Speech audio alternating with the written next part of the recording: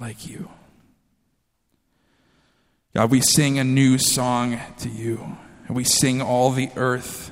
God, we sing to the Lord. We bless your name. We declare your glory among the nations. We declare your marvelous works among all the peoples. For great are you, Lord, and greatly to be praised. Amen.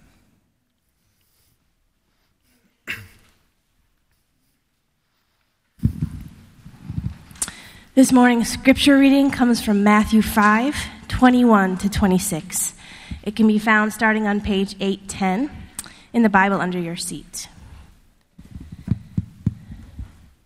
That's Matthew 5:21 to 26.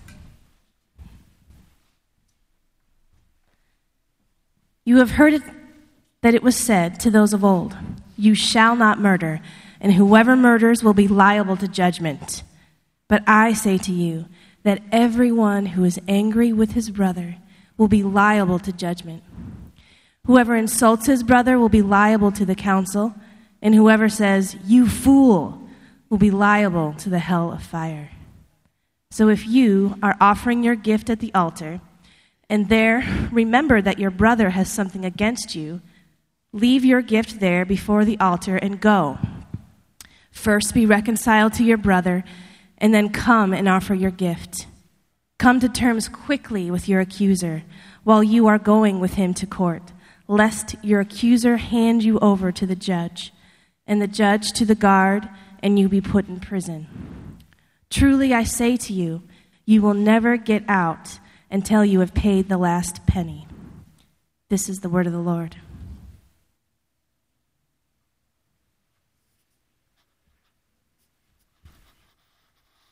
Well, good morning. Welcome. It's great to be with you. Well, we're continuing in the Sermon on the Mount. And if you look just back one verse from where Betsy started reading, we find in Matthew chapter 5, verse 20, a statement from Jesus that I think is really important for understanding the rest of Matthew 5, at least, if not the whole Sermon on the Mount. Here's what he says. Unless your righteousness exceeds that of the scribes and Pharisees, you will never enter the kingdom of heaven. It's a bold statement, right? And it encapsulates, I believe, God's great and glorious plan for creating a new humanity who love Him and obey Him from the heart and live out that love visibly in community, in relationship with other people. A new humanity, a new society, we might think of it, that will be salt and light and a blessing to everyone around, to those outside of the kingdom, calling them in to the goodness and glory of God. And Jesus' statement is so bold here that we might be tempted to think that it points to some future reality that is not ours now mostly by faith, something we have in our back pocket, like a voucher that we'll turn in when we get to heaven someday. Here's my voucher. We don't generally think of this as what Jesus expects of His followers, what He wants them to pursue and experience in this life. But of course, that's not what's going on here. This is not simply about some future reality. And Jesus makes that clear at the end of the Sermon on the Mount when He warns of certain consequences that come to those who reject His message, who don't respond rightly to it. And in the face of all that we encounter in the Sermon on the Mount, in particular this overarching idea of an exceeding or a greater righteousness, it seems helpful, if not critical, for us to remember that the Sermon on the Mount is good news.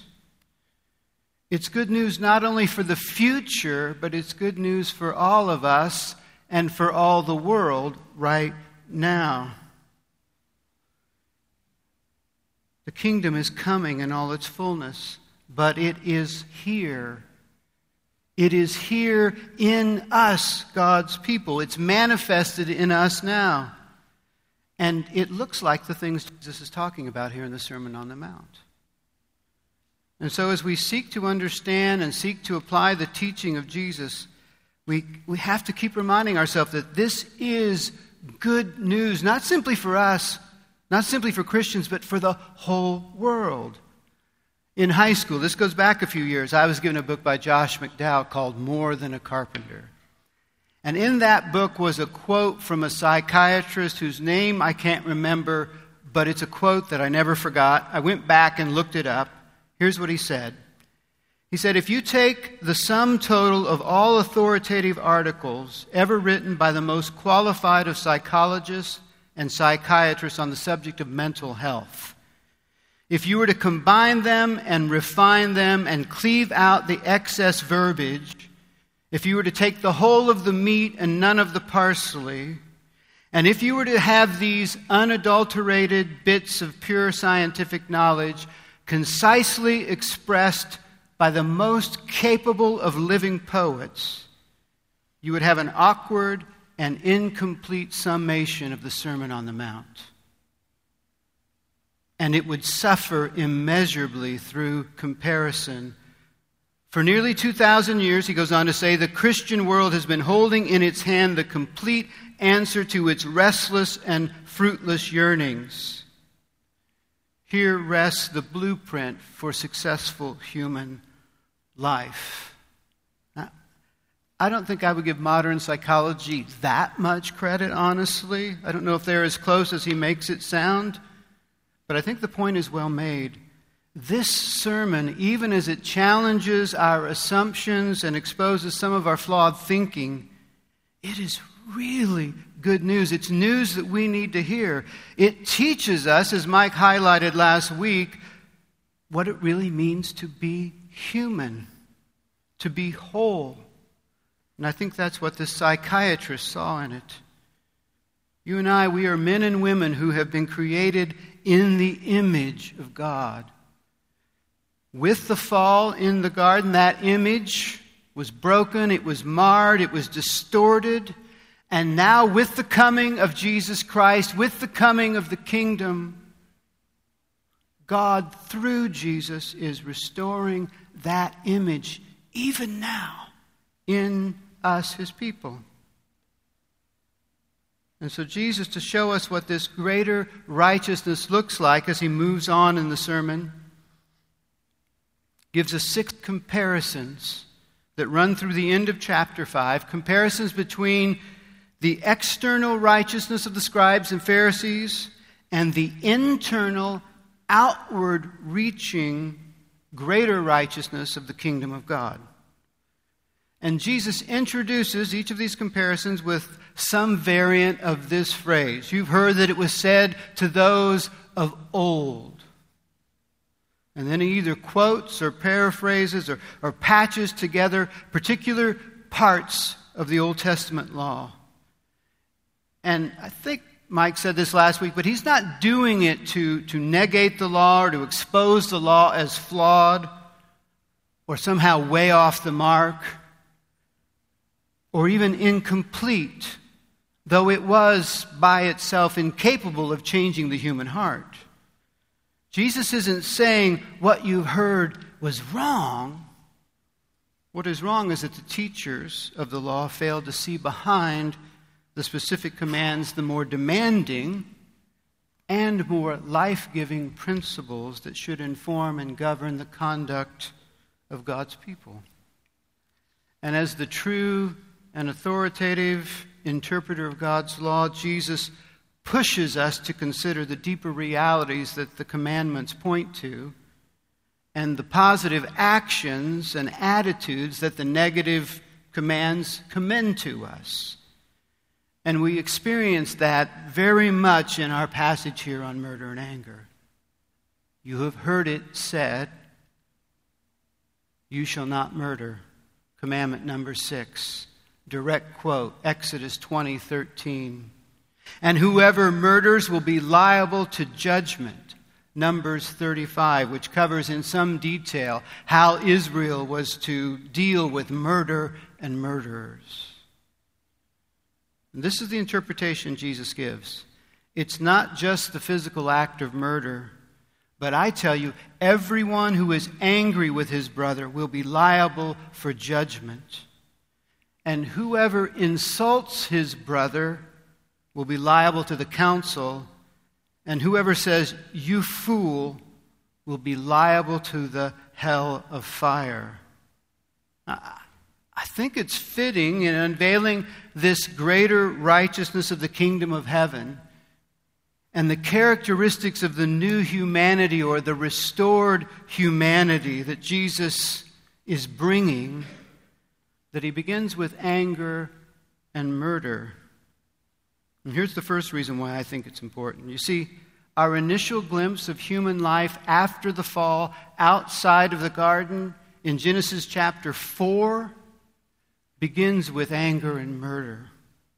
Two brothers, sons of Adam and Eve, Cain and Abel, they offer sacrifices to God, and Abel's sacrifice is accepted, and Cain's sacrifice is rejected. Now, there's a lot of speculation on why. One interesting take is that fits with what's going on here in the Sermon on the Mount is found in the apparent meanings of their names. Josephus and Augustine and others came to understand Cain's name to mean possessions, and Abel's name to mean vapor or breath. And with that, they saw in Cain, as the firstborn, one who represents power, self-sufficiency, self-righteousness. Abel, meanwhile, whose birth is hardly mentioned, represents the weak, the vulnerable, the dependent. And Abel, having or being nothing, as his name implies, offered his sacrifice by faith, according to Hebrews 11, and God accepted it. Cain, who possessed much, offered his sacrifice with self-confidence and was surprised and frustrated that he was rejected. One Old Testament scholar draws an interesting parallel between this story in Genesis 4, Cain and Abel, with the Pharisee and the tax collector in the parable Jesus told about those men. Cain is linked to the Pharisee, to those who trust in themselves that they are righteous and look down on others with contempt. And Abel is linked to the tax collector and those who have nothing to offer and so seek mercy from God. Maybe it's a stretch, but maybe not. Whatever's going on, Cain gets angry, right?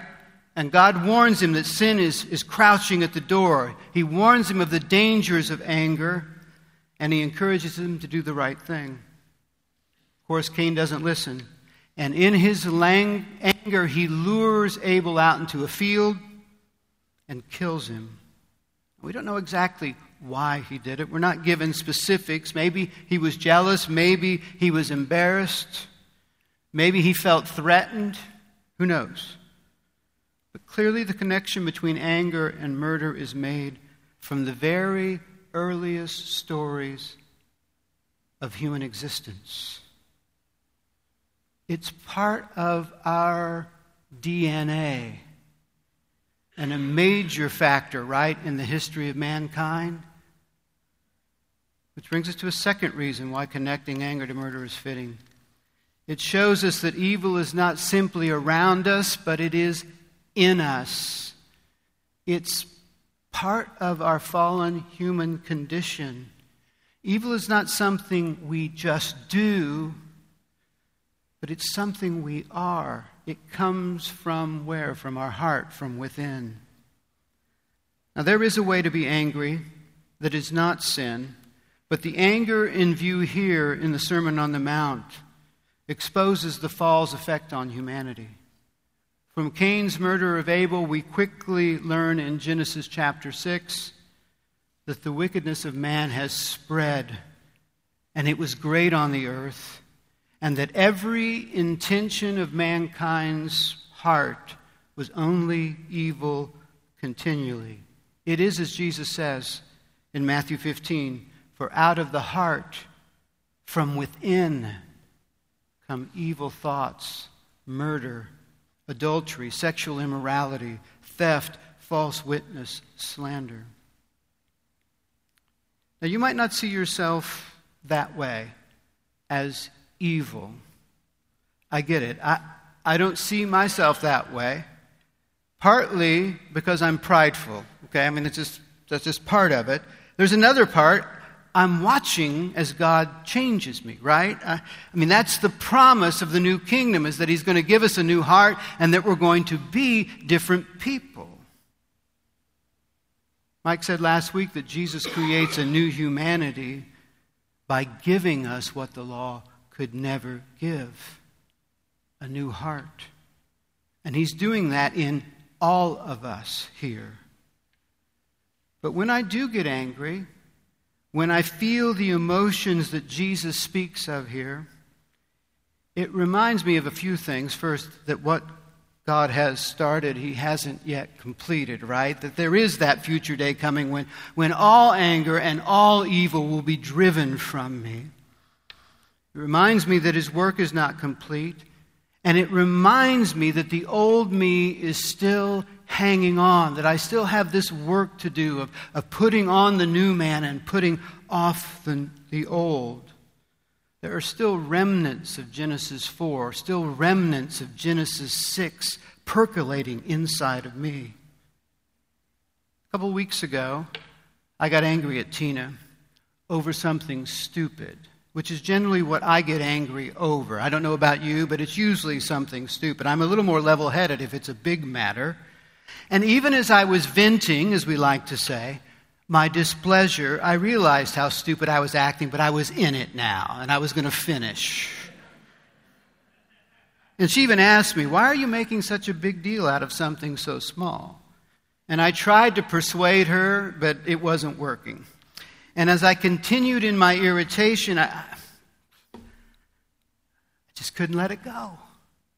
I had to make my point. And I think I made it. It was a stupid point. All told, it wasn't a long deal. I didn't yell or scream, but something was inside of me was going on. It was 5 minutes. We ended up working through it, praying, moving on. Eventually, I asked her for forgiveness. A couple of days later, I read this quote from Dallas Willard. Anger indulged instead of simply waved off always has in it an element of self-righteousness and vanity. Find a person who has embraced anger and you will find a person with a wounded ego. Now the funny thing is, I mentioned this quote to Tina and she goes, that's exactly what was going on inside of you. I'm like, I know, I'm telling you that, you know. You don't have to tell me. I started to feel angry about it. Now, I realized that the occasion for my anger was that her harmless action had been received as a statement against me, against my competencies. She took care of something that I was supposed to take care of. She did it out of love, but I perceived it as like, see, I took care of it. Oh man, that's a horrible thing, right? She actually did a good thing. I made it into a bad thing, blew up, got weird, self-defense, wounded ego, whatever. But in all of that, it seems so benign, it seems so innocent, but don't you hear the whispers of Cain, right? The whispers of Cain, this evil that lurks within. I think we have to keep this in mind. The righteousness that exceeds the scribes and Pharisees understands that avoiding murder is not enough. In fact, for all of us, that's probably going to be pretty easy, right? Hopefully. It's not enough just to not commit murder. Evil needs to be purged from us. And that really takes shape here in a third reason why starting with anger and murder makes sense, as Jesus begins to unfold what a greater righteousness looks like. And it's found again in Genesis chapter 4. After Cain kills Abel, God comes to him and asks, "Where is your brother?" And Cain lies to God and he says, "I don't know."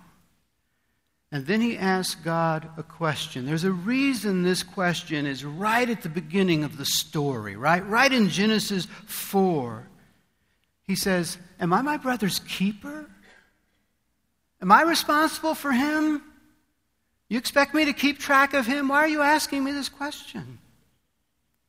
Well, the law, the Mosaic law, would answer that question. Cain, are you Abel's keeper? With an emphatic, yes, you are. Oh, yes, you are. And it would be a yes that extended beyond simply one's siblings. Brothers spoke to the community solidarity that was outlined in the law and was highly esteemed by the Israelites. In Leviticus 19, well, the whole chapter is glorious. It really is. It's a surprise nugget in Leviticus for me. But in verse 17 and 18 we read, "You shall not hate your brother in your heart, but you shall reason frankly with your neighbor, lest you incur sin because of him. You shall not take vengeance or bear a grudge against the sons of your own people, but you shall love your neighbor as yourself. I am the Lord." Now, looking at our passage in Matthew 5, certainly something more than our typical view of anger is at play. I don't think Jesus is saying, look, when you get angry, it's the same as committing murder. He isn't saying that anyone who gets angry should be brought before the courts. Can you imagine the logjam that would create, right? If every act of anger needed to go before the magistrates, we'd have to hire thousands of judges. He isn't saying if you insult someone, which is somehow maybe a little greater than anger, you need to go to the Supreme Court. And if you call them a fool, well, we're just going to send you to hell. No, something deeper is at play here. Anger is hatred and contempt for those God has called us to love. Anger is hatred and contempt for those God has called us to love, our brothers and our sisters.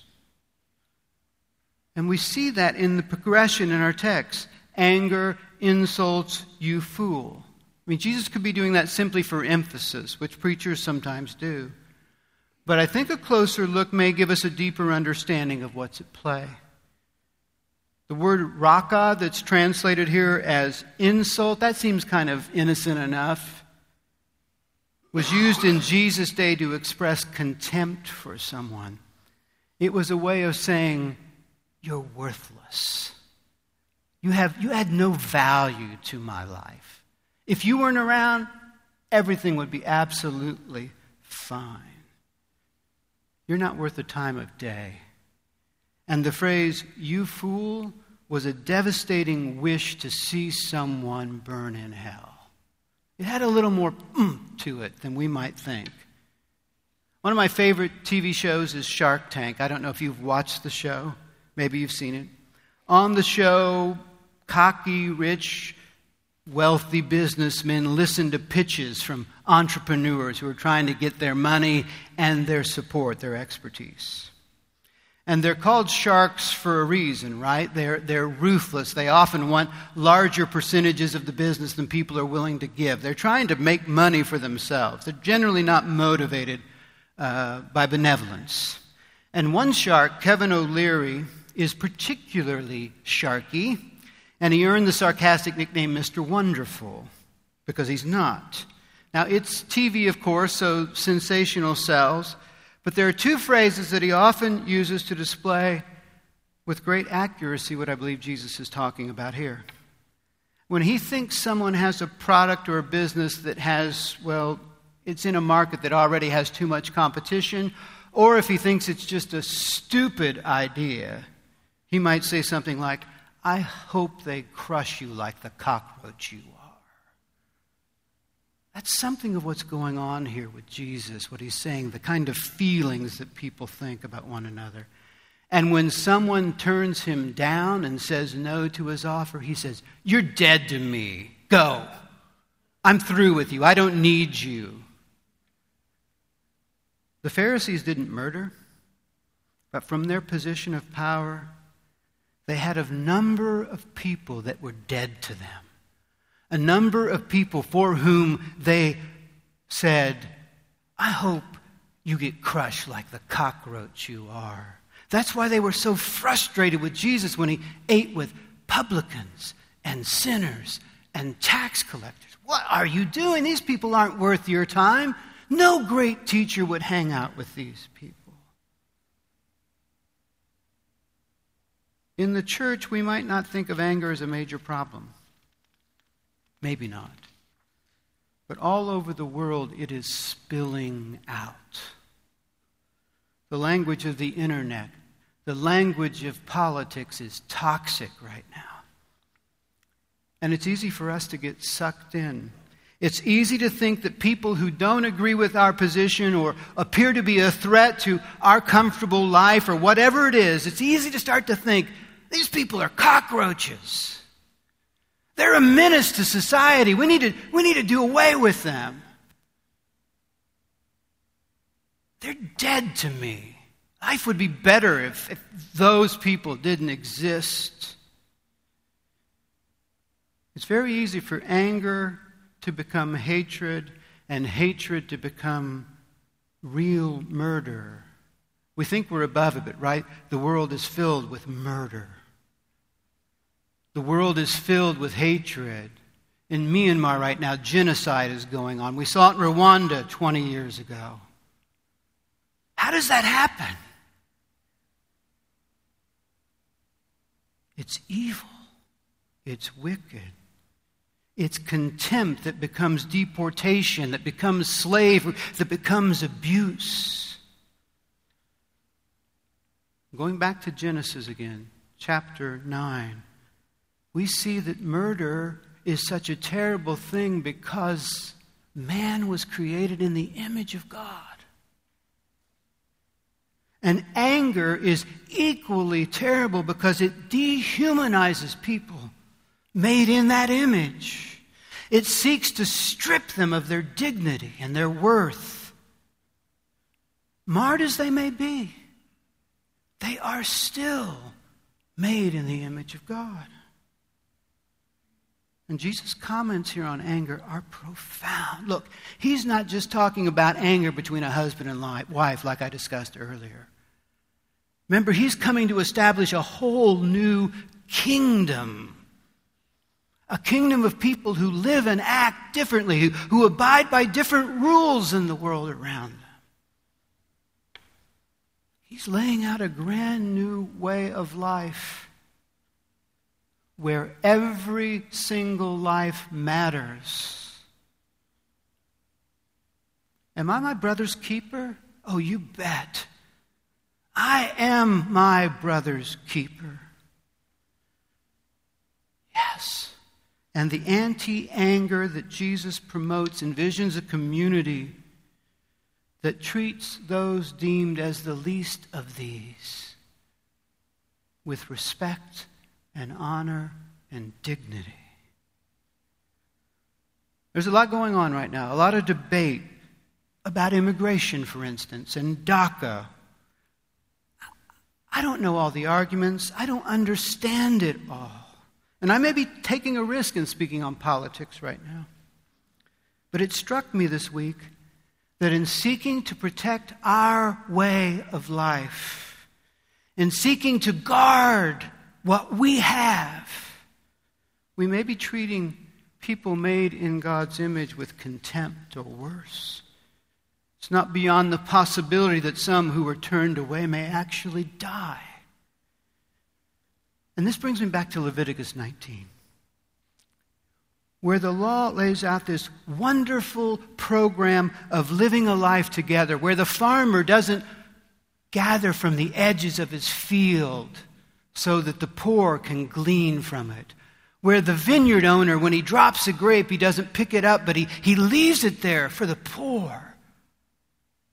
This community that God envisioned for the Israelites, where the poor and the helpless are taken care of. It commands loving your neighbor as yourself. It's beautiful. And then later on we read this, Leviticus 19:35. And when a foreigner sojourns with you in your land, you shall do him no wrong, listen to this, and you shall treat him as one of your own. Meaning, everything he just said about your brother, the Israelite, this way of doing life together that treats everyone with dignity and worth and value as those made in the image of God, that applies to the stranger dwelling in your midst. You shall treat him as one of your own, and you shall love him as yourself. Am I my brother's keeper? Oh, yeah. Who is my brother? Everyone who bears the image of God, meaning everyone. So how are we to respond? Well, Jesus tells us, reconcile quickly. Pursue peace and love no matter what the cost is. Don't allow anger and hate to grow. Now, in both illustrations that we have here in Matthew 5, we're the one at fault, it would seem. And there's a sense of urgency in both of the examples. In the first one, someone is at the temple, ready to make an offering. And Jesus says, if you remember that your brother has something against you. So imagine you've been up in Galilee. This is where he was speaking this sermon. And you've traveled 3 days with an animal that you're going to sacrifice. You're going to make a sacrifice to God. You traveled 3 days. You get there right as you're kind of in the queue. You're ready to have your moment. And then you're like, shoot. I just remembered this. Jesus says, tie up your animal and go back 3 days and make things right. And then travel 3 days back, make the sacrifice, and then go back. It's a lot of traveling. It's a lot to do, right? But this reflects the Old Testament idea that to obey is better than sacrifice. Or as Hosea 6 says, behold, I would rather have mercy than sacrifice. The same goes with the courtroom. You're being sued by someone. Settle out of court, Jesus says. Don't let it go to trial. Have any of you ever been to court? I think court's the perfect place to develop hatred, right? I mean, it just seems like it's just there. I remember my dad, he felt like he had to go to court because someone sued him. He was an auto mechanic and someone sued him for some work and wanted him to pay them $600. My dad said, no, I'm not in the wrong here. I'm going to go to this court.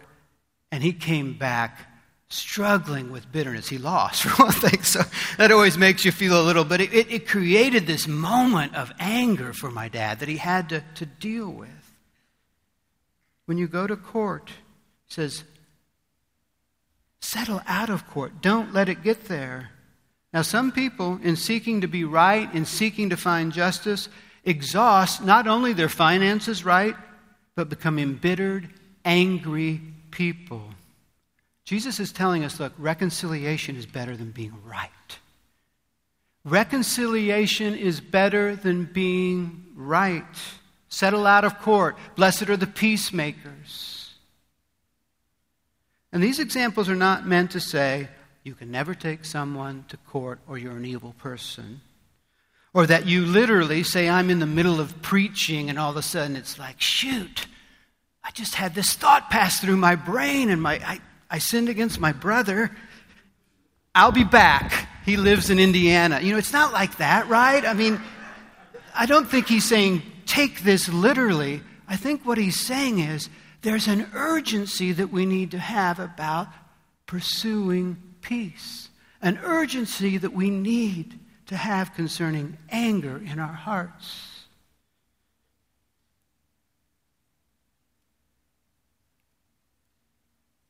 Just imagine a kingdom, right? A community where people are eager to love, quick to forgive, no matter what the cost is to them personally.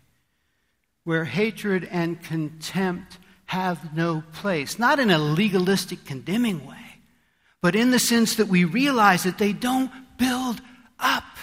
They don't bring life. They don't reflect God, who sends the rain, as Jesus will say at the end of Matthew 5, on the just and the unjust. At the end of chapter 5, when Jesus says, "You must be perfect as your Father in heaven is perfect," he's referencing our relationship with one another. That we should have God's heart for our enemies, for our brothers, for those made in his image. Imagine a community where love for God is lived out by showing love for those created in his image. It's incredible.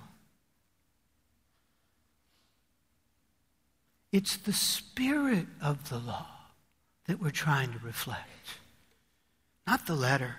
We're not concerned with figuring out how to do it exactly or precisely as much as how to become it, how to be this. This is the way of the kingdom. Does our heart long for the kingdom? Does it long for reconciliation? Does it long for love? Does it long to see the brokenhearted, the weak, lifted up? Does it long to see those despised by our culture and our society treated with dignity and love?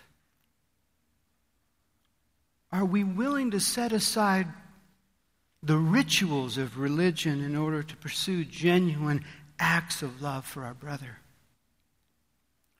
Are we willing to become our brother's keeper? And are we willing to let that definition of brother expand and grow? If we are, then we have exceeded the righteousness of the scribes and Pharisees. It doesn't mean we're perfect. But if that's our goal and our aim, then we have exceeded it. It's beautiful. And we get there. We become this because it's what Jesus is doing in the world.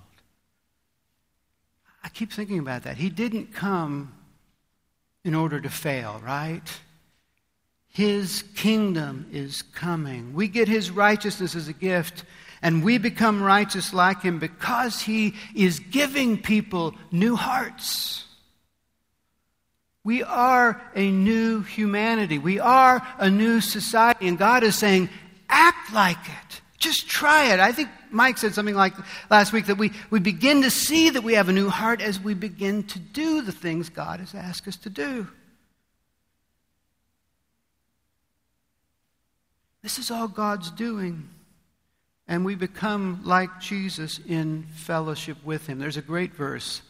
It's in Acts 4, where Peter and John are dragged in before the Sanhedrin, council of some sort. And they're talking with them, and at one point, one of the guys realized that these men had been with Jesus. There was something about being with Jesus that was transformative. We're changed by abiding in Christ, by being with him, by living out the things that he's called us to by faith. We can forgive. We really can. We can love the unlovable. We can seek peace and reconciliation. We can even, as Jesus is going to ask us, love our enemies and do them good. Because God in Christ has forgiven us.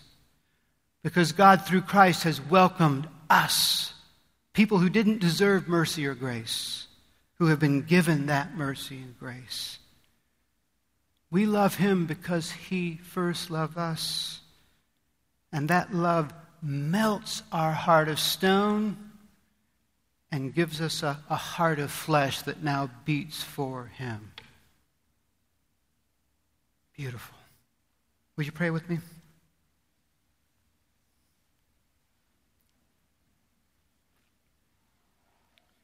Father, we ask that your Holy Spirit would move in us now. Lord, we ask that you would give us faith to believe that this is what you're doing on the earth. To believe that you have called us into this glorious community, that you have called us to be our brother's keeper, to love those who have been created in your image. Lord, would you energize us for this task? Would you even today begin to change our way of thinking? Begin to drive out the angry, hateful thoughts that we have and replace them with love and peace. Lord, give us a heart for the lost. Give us a heart for our enemies. Give us a heart to see your kingdom